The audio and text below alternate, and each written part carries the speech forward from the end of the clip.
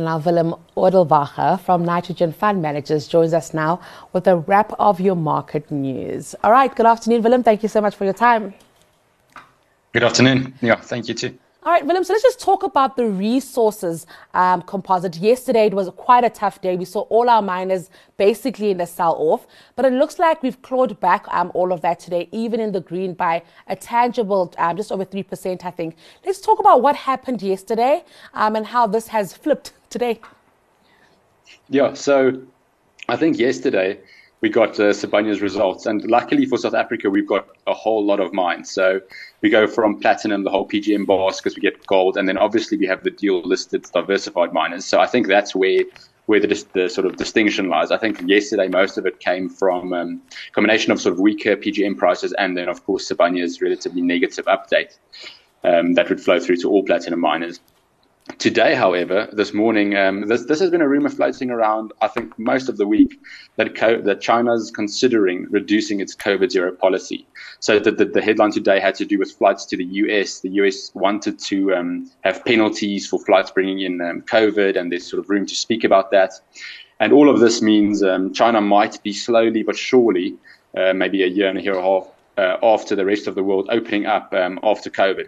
And that's very positive for industrial metals. So iron ore in Singapore has been up 4 days in a row. I think today is the biggest day so far at 5%.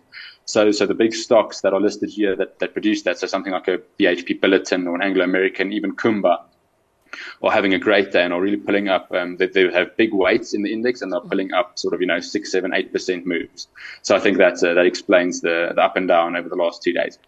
Yeah, I think very comforting to see that those gains again. But I think we do have a rough quarter ahead of us in terms of mining, and so we'll definitely be watching those numbers quite carefully. And I think it's just the overall markets, right? EU markets are quite upbeat, the JSE quite upbeat. So I take it we've digested all interest rate decisions for the week, and now we're looking ahead. So let's just talk about how we've moved into the green and how investors are feeling so upbeat about markets. Yeah, so I think you hit the nail on the head. I think this Fed meeting was the most important one in maybe 2 or 3, because there was always the expectations that the Fed would start slowing their rate hikes in December to maybe 50 basis points instead of 75. And I think they have confirmed that now.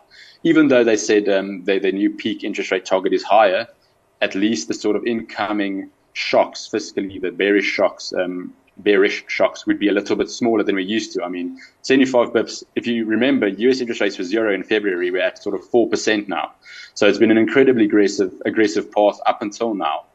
And even though I don't think it necessarily means that you should be sort of bullish on equities, I think the certainty and the fact that the hawkishness of the Fed is slowly tapering out is definitely sort of being digested. And like you say, the initial shock on the news was the market went up a lot, then down a lot. And I think now there's sort of like everybody's digesting it, adjusting models, adjusting discount rates, and getting to sort of present values where they believe there might be some entry points into equity markets.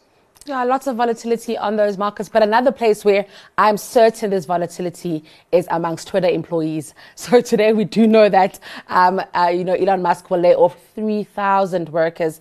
But let's just talk about the business. And, eventually it'll be delisted and we'll probably speak about it less. We'll hear about it less. But for now, while we still have full view of this business, Willem, do you think that good things are coming at Twitter? Or do you think the storm is just starting? Yeah, I think it's been a very interesting purchase. The problem, I guess, for Elon has been since the time he announced his acquisition price, most tech stocks have had terrible results. If you look at something like Meta or Google, even Apple, which is like a good one, it hasn't been an easy time. Peloton yesterday was also down, I think, 10, 15%. So I think Elon needs to cut the costs in that business to make it worth the price he paid. And a tech company doesn't have lots of costs to cut. I mean, it's all sort of, what would you call it, capitalized research expense would be their assets. So the only place you can really look, I don't think there's too much debt on the balance sheet to sort of cut costs would be employees. And I think in the US, luckily for him, the rules are fairly less strict, fairly more capitalist than they are sort of in the rest of the world. So he should be able to do what he needs to do. Unfortunately, he did sort of misstep by saying he's going to start on Friday, which contravenes some of the legislation there. So there is going to be a class action lawsuit. I think eventually they just will sort of capitulate by saying, okay, they won't fire by Friday. The warning's now for 2 weeks or 4 weeks or whatever the rule is, and then continue sort of down the path. I think a company like Twitter might be overstaffed. I do agree with the sort of fundamental principle. If he plans on sort of reducing monitoring sort of tweets and sort of policing sort of output, I think a lot of the employees in Twitter were sort of based in those roles, which means they would be unnecessary in his sort of version of what he wants to see from Twitter as a social media platform. So working there, I agree, a bit volatile, but probably necessary for him to justify the investment he made. Yeah, I think also another one that we're watching very carefully. Now, bring it home to MTN. I quickly just want to speak about, I mean, the CEO will be on the channel later, so they'll be able to really unpack these numbers. But their fintech business, they've spoken in the past about listing it separately. And it looks like it's really performing well, Willem. Do you think that at some point, this business case to list MTN's fintech business separately will really come to fruition, that it will be something that people like you and I will want to put our money into? Yes, definitely. I think it's a great business. I'd almost caution, if I was a current investor, sort of against it, because it's a very large part of the sort of potential growth in MTN, I think does come from the fintech business. It's a great performer. It's a great business. In Africa, I think they are very close to the leader, if not the leader. I'm just thinking something like Vodacom, Safaricom, and Paysta is also pretty good. Not necessarily fintech, but, also like an app store in Kenya. But Nigeria, Ghana, Western Africa, I think it's a great business, and it's doing really well. So if it spun out, I would rather invest in the fintech business than in the whole business as it is now. So definitely a great All right, very option. interesting. Willem, we have like 15 seconds left. Your stock pick for the day, and why like 15 seconds? Perfect. Yeah. So it's AECI, the chemicals company. Right now we're in a sort of downward sloping economic environment. So high dividend yield, strong balance sheet. Any company that ticks those two boxes is where you want to be. Thank you so much. All right. I definitely could have woken you up at 2 a.m. and you'd have been able to articulate that. Thank you so much, Willem. Always a pleasure speaking to you.